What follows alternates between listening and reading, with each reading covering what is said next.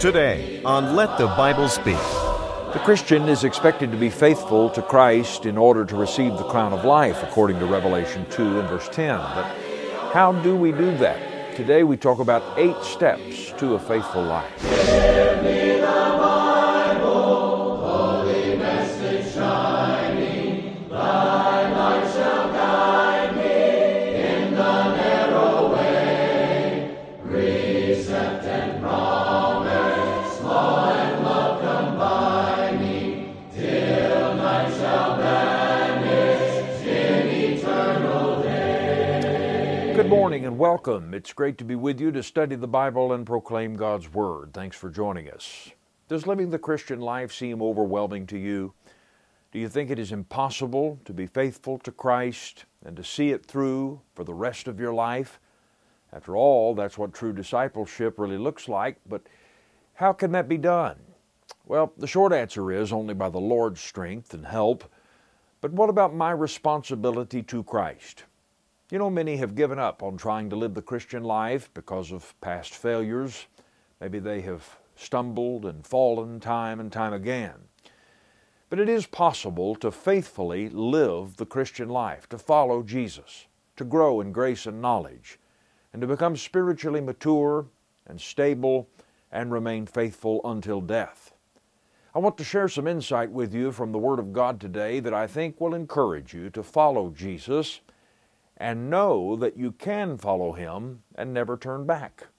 Let's read together from 2 Peter chapter 1, beginning in verse 1. He writes, Simon Peter, a bondservant and apostle of Jesus Christ, to those who have obtained like precious faith with us by the righteousness of our God and Savior Jesus Christ. Grace and peace be multiplied to you in the knowledge of God and of Jesus our Lord, as His divine power has given to us all things that pertain to life and godliness, through the knowledge of Him who called us by glory and virtue, by which have been given to us exceedingly great and precious promises, that through these you may be partakers of the divine nature, having escaped the corruption that is in the world through lust. But also for this very reason, giving all diligence, add to your faith virtue, and to virtue knowledge, to knowledge self-control, to self-control perseverance, to perseverance godliness, to godliness brotherly kindness, and to brotherly kindness love. For if these things are yours and abound, you will be neither barren nor unfruitful in the knowledge of our Lord Jesus Christ. For he who lacks these things is short-sighted, even to blindness, and has forgotten that he was cleansed from his old sins. Therefore, brethren, be even more diligent to make your call and election sure, for if you do these things, you will never stumble. For so an entrance will be supplied to you abundantly into the everlasting kingdom of our Lord and Savior, Jesus Christ. Well, think about what Peter says. If you do these things, you will not be barren or unfruitful, nor will you ever stumble. That is, you'll never stumble into sin and ultimately perdition if you follow this pathway to perfection. Not sinless perfection, but completeness and maturity and strength and stability in Christ Jesus. Would you like for your life to look that way? Well, I will guarantee you today that if you, as Peter said, truly do the things he tells us, you can certainly live the Christian life. The title of our lesson today is going to be One Step at a Time, and I'll return with that after a song.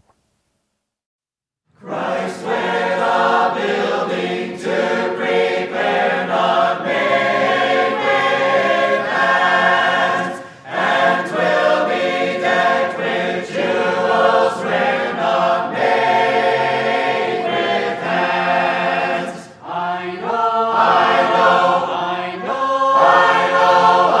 have another building. I know.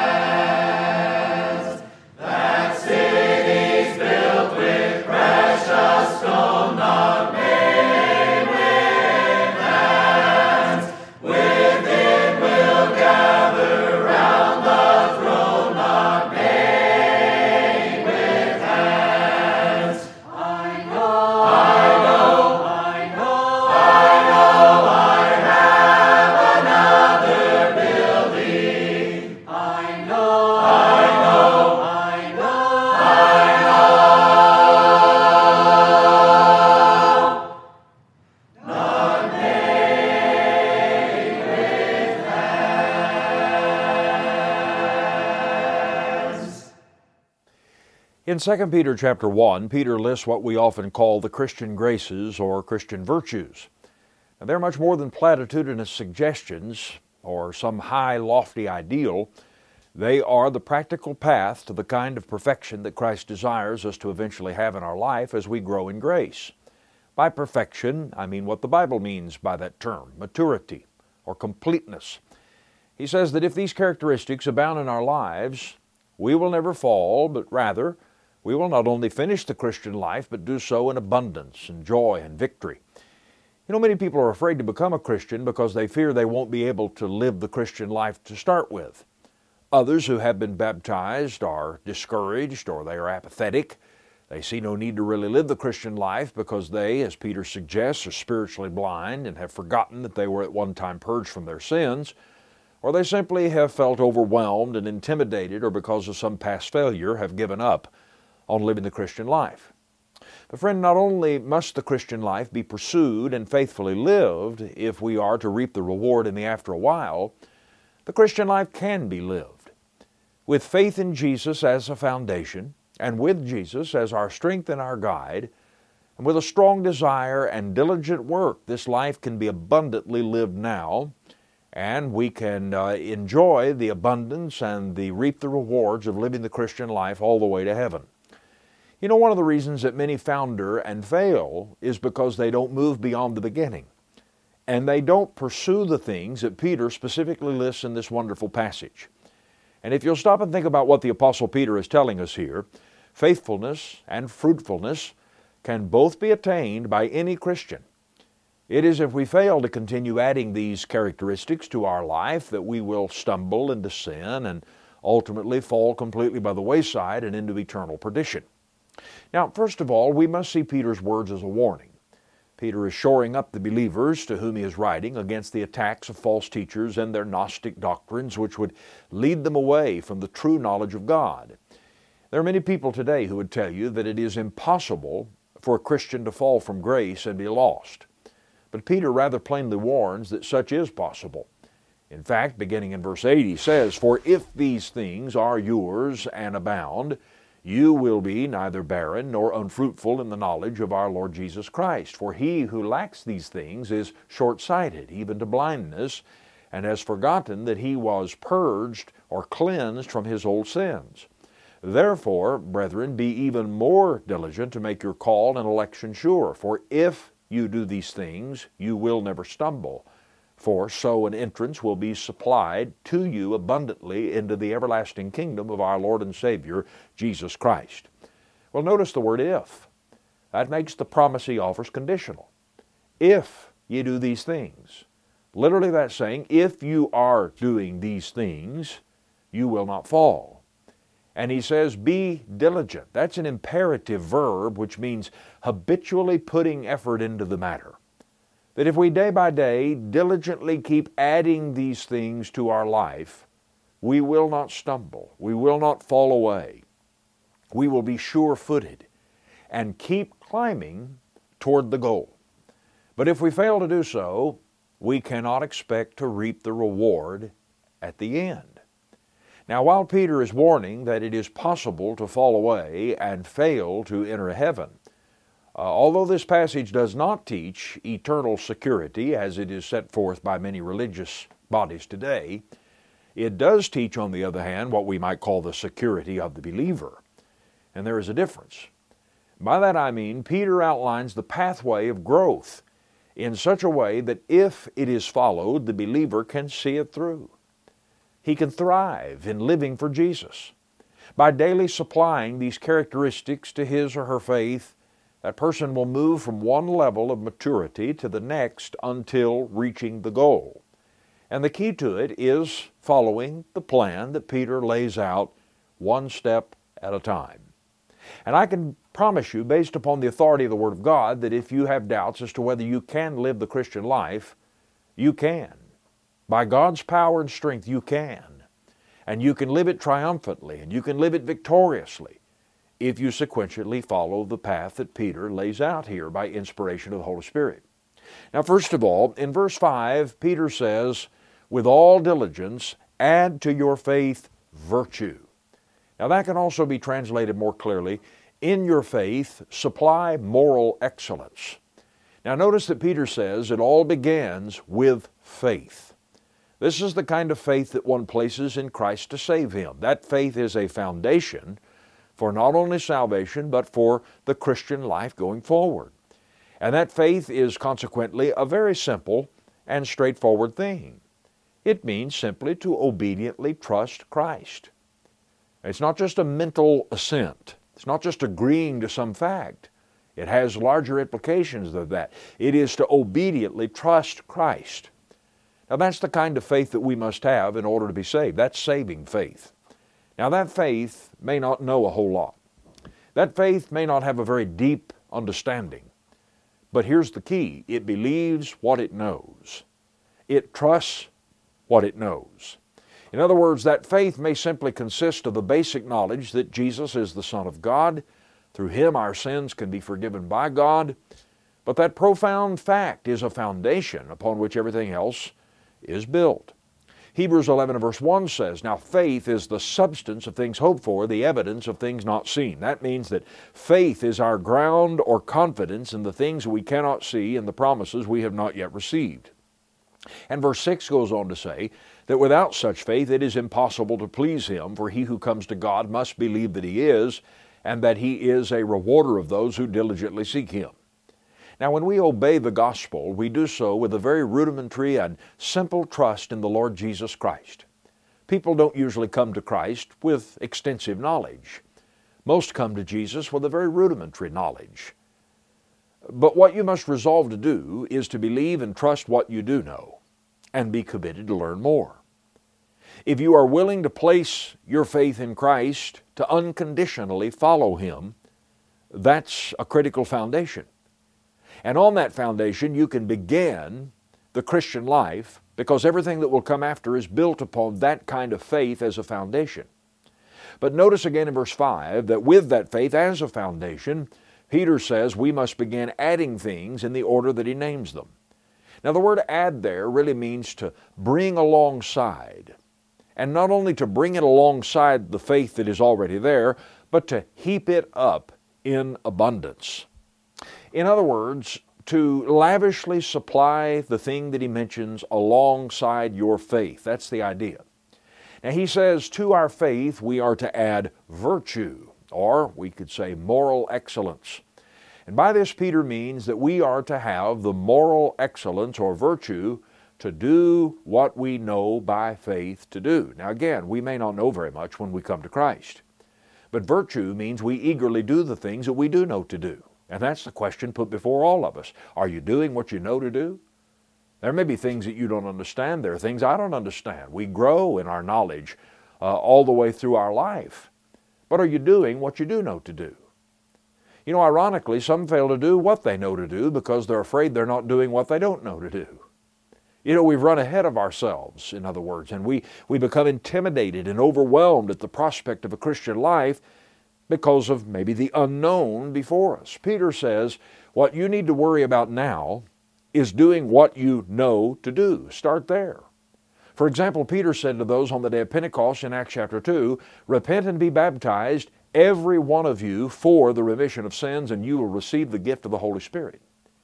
Now, do you think that all of those people had degrees in theology and knew all of the deep truths of redemption and all of the things that implied in sanctification? Do you think the 3,000 who obeyed the gospel in baptism that day understood even a portion of the things that they would learn, even in the few days to follow? Well, of course not. But the Bible says in verse 41 that those who gladly received Peter's word were baptized and were added to the number of the disciples. In other words, they immediately did what they now knew through the preaching of the gospel that they were supposed to do. That's the kind of virtue that Peter is referring to. You may believe, but you fail to step out and be baptized to have your sins forgiven, when that's what the Bible tells you to do. And you may be waiting because of all the things you don't know. Friend, you need to stop waiting and do what Christ has commanded you to do, because look at what comes next. He says, add to your faith virtue, and to virtue knowledge. Now, of course, you must know something to have faith. Faith comes by hearing, and hearing by the Word of God, Romans 10, verse 17. But the knowledge that Peter speaks of in this passage is the knowledge that grows. It is the ongoing attainment of knowledge that grows wider and deeper as time goes on. Now, I've met people who haven't even got past baptism because they don't understand the book of Revelation. In other words, you sit across a kitchen table from them and study about their soul and about salvation and what it means to enter into the church of the Lord, and they want to spend time learning about prophecy or about deeper church doctrine. I have sat across kitchen tables from people who you couldn't even get them to stop and think about what they must do to be saved because they want to know what the mark of the beast is, or they want to understand Daniel's 70 weeks, or Ezekiel's vision of the wheel. Or they merely claim that because they can't understand the Bible, they're not ready to be baptized. Friend, Jesus said in Matthew 25 and verse 29, "For to everyone who has, more will be given, and he will have abundance. But from him who does not have, even what he has will be taken away." You can't expect a deep knowledge of the Bible until you have the faith and virtue to take care of the simple things that you do understand first. But when you have the diligence to do what you do understand, then and only then will your understanding be open to more. That's the principle. So don't make the mistake of failing to obey what you know to do because of things you don't know.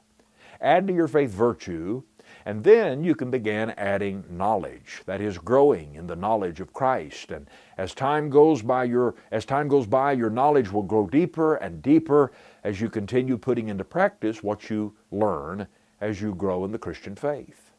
Don't get the cart before the horse. And then in verse 6, he says, add to your knowledge self-control. Now, self-control is often a real challenge for the new Christian. That's because the temptations of the old life quickly rear their head and the old appetites pull against us. But you see, by adding to faith obedience, and to our obedience the ongoing and growing knowledge of Christ, as we grow in the knowledge of Christ, it will become easier to control our passions and to restrain ourselves from those works of the flesh. Now, we must resolve to do that from the very beginning.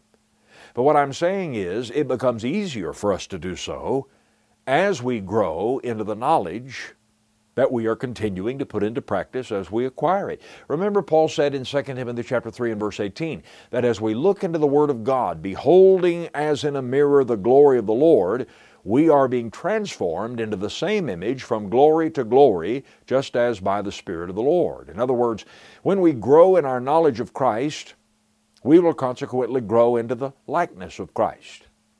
Did you know that it's pointless to talk to a sinner about self-control? Romans chapter 6 illustrates that until one dies in his spirit to sin, sin will reign in that person's mortal body. That's why you can't be saved by trying to clean up your life.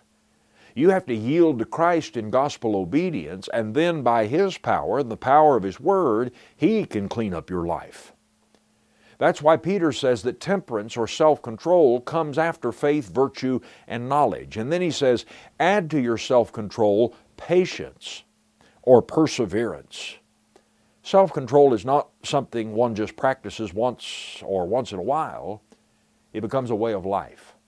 First, one resolves to be pure. And then comes the difficult work of controlling our mind and body, bringing it under subjection to remain pure. Until finally, you see, self-control becomes more and more a way of life for the maturing Christian.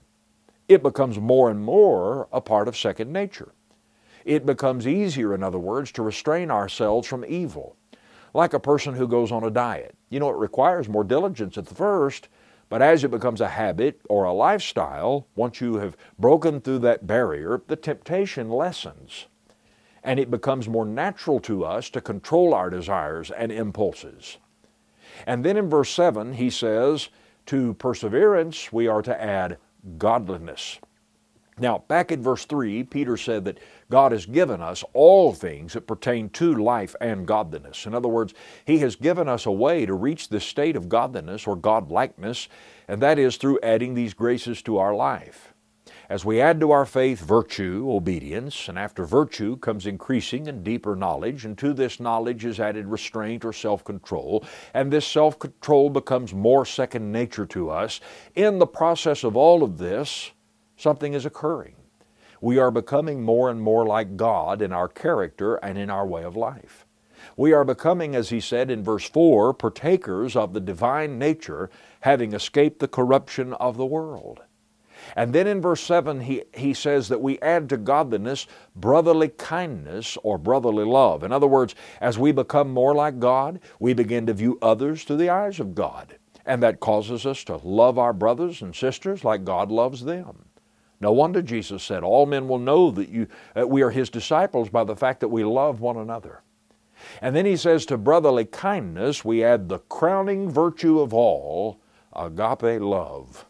Now, this type of love is not a sentiment or a shallow feeling. It is certainly not an acceptance of sin and evil or a mushy pushover attitude toward wrong. Rather, it is a God-like love. And that is the underpinning. That is the supreme characteristic of those who are like Him. The great Shema, the great overarching commandment of the law to God's people was what? To love God with all that we are and all that we have, and to love our neighbor as ourselves. That's what He told Israel. And this type of love is the perfection of the work of the gospel in our hearts and in our lives. It is the summit of Christian growth and behavior when all that we are and all that we do is born out of a God-like love. So you see, living the Christian life is one step at a time. Don't become overwhelmed. Friend, you can live the Christian life one step at a time, one day at a time. But it begins with simple faith and acting upon that simple faith in simple gospel obedience, and then yielding and letting the sanctifying Word of God go to work in our heart and life and shape us day by day into the image of Jesus and of God Himself. Though the way of sin I one time did embrace, all its pleasures chased, and my life did waste, Jesus died for me and all my sins erased. My soul He saved, praise His holy name. I'm a new creation, I'm a brand new man. My sins are washed away, I've been born again. More than a conqueror, that's what I am. I'm a new creation, I'm a brand new man.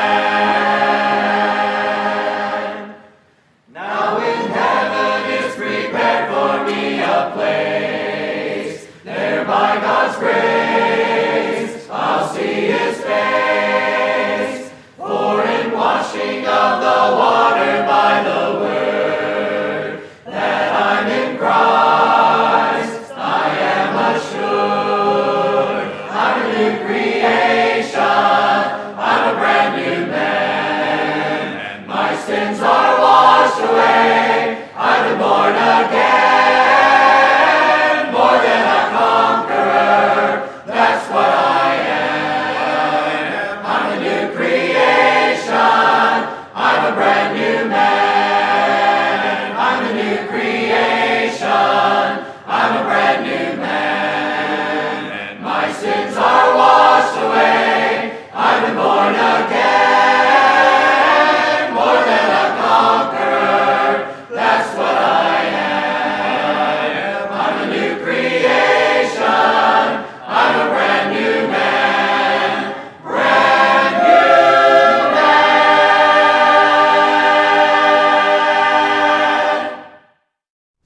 Subscribe to our YouTube channel to see all of our past broadcasts, plus extra videos including Let the Bible Speak classics all the way back to the 1960s. And get new updates, go to YouTube and search for Let the Bible Speak TV and click on subscribe. Connect with us on social media. Go to Facebook.com and search for Let the Bible Speak TV. Maybe you have fallen along the way. Maybe you're discouraged. You can begin again today. You can approach the Christian life with a simple faith and trust in Jesus to lead you and to help you and to guide you through His Word. And if you will take it one step at a time and follow this path that the Apostle Peter, by inspiration of the Holy Spirit, lays out, you will know what it means to grow and succeed in being faithful to Jesus and living a Christian life. If you've never obeyed the gospel, that's where you need to begin today. You need to begin by becoming a Christian, by submitting yourself to the commands of Jesus Christ. If you believe what He says in His Word and you believe He is who He claims to be and are ready to put your trust and faith in Him, you need to turn away from your sins in repentance. You need to confess that He is the Christ of God, and you need to be baptized in water immediately for the remission of your sins. And if we can assist you in doing that, we'd love to hear from you today. If you'd like a copy of our lesson, we'll be glad to send you a free printed transcript as always. The title of the lesson today is One Step at a Time. Get in touch with us and we'll send that to you as quickly as we can. And we hope to hear from you today. Be sure to encourage others to watch our broadcast and also reach out to us online, ltbstv.org. And we're on social media, so be sure to like and follow and subscribe to our various social media platforms. Thanks for joining us today. I hope to meet you back here again next time, if God is willing. Until then, pray you have a great week ahead, and may God richly bless you. Let the Bible Speak is brought to you by the Church of Christ.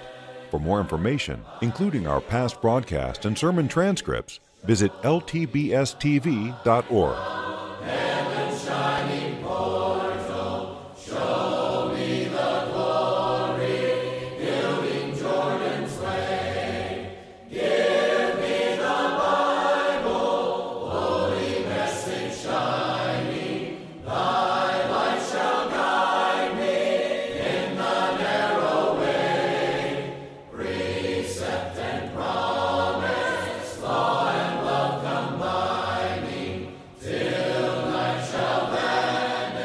Thanks for being with us today.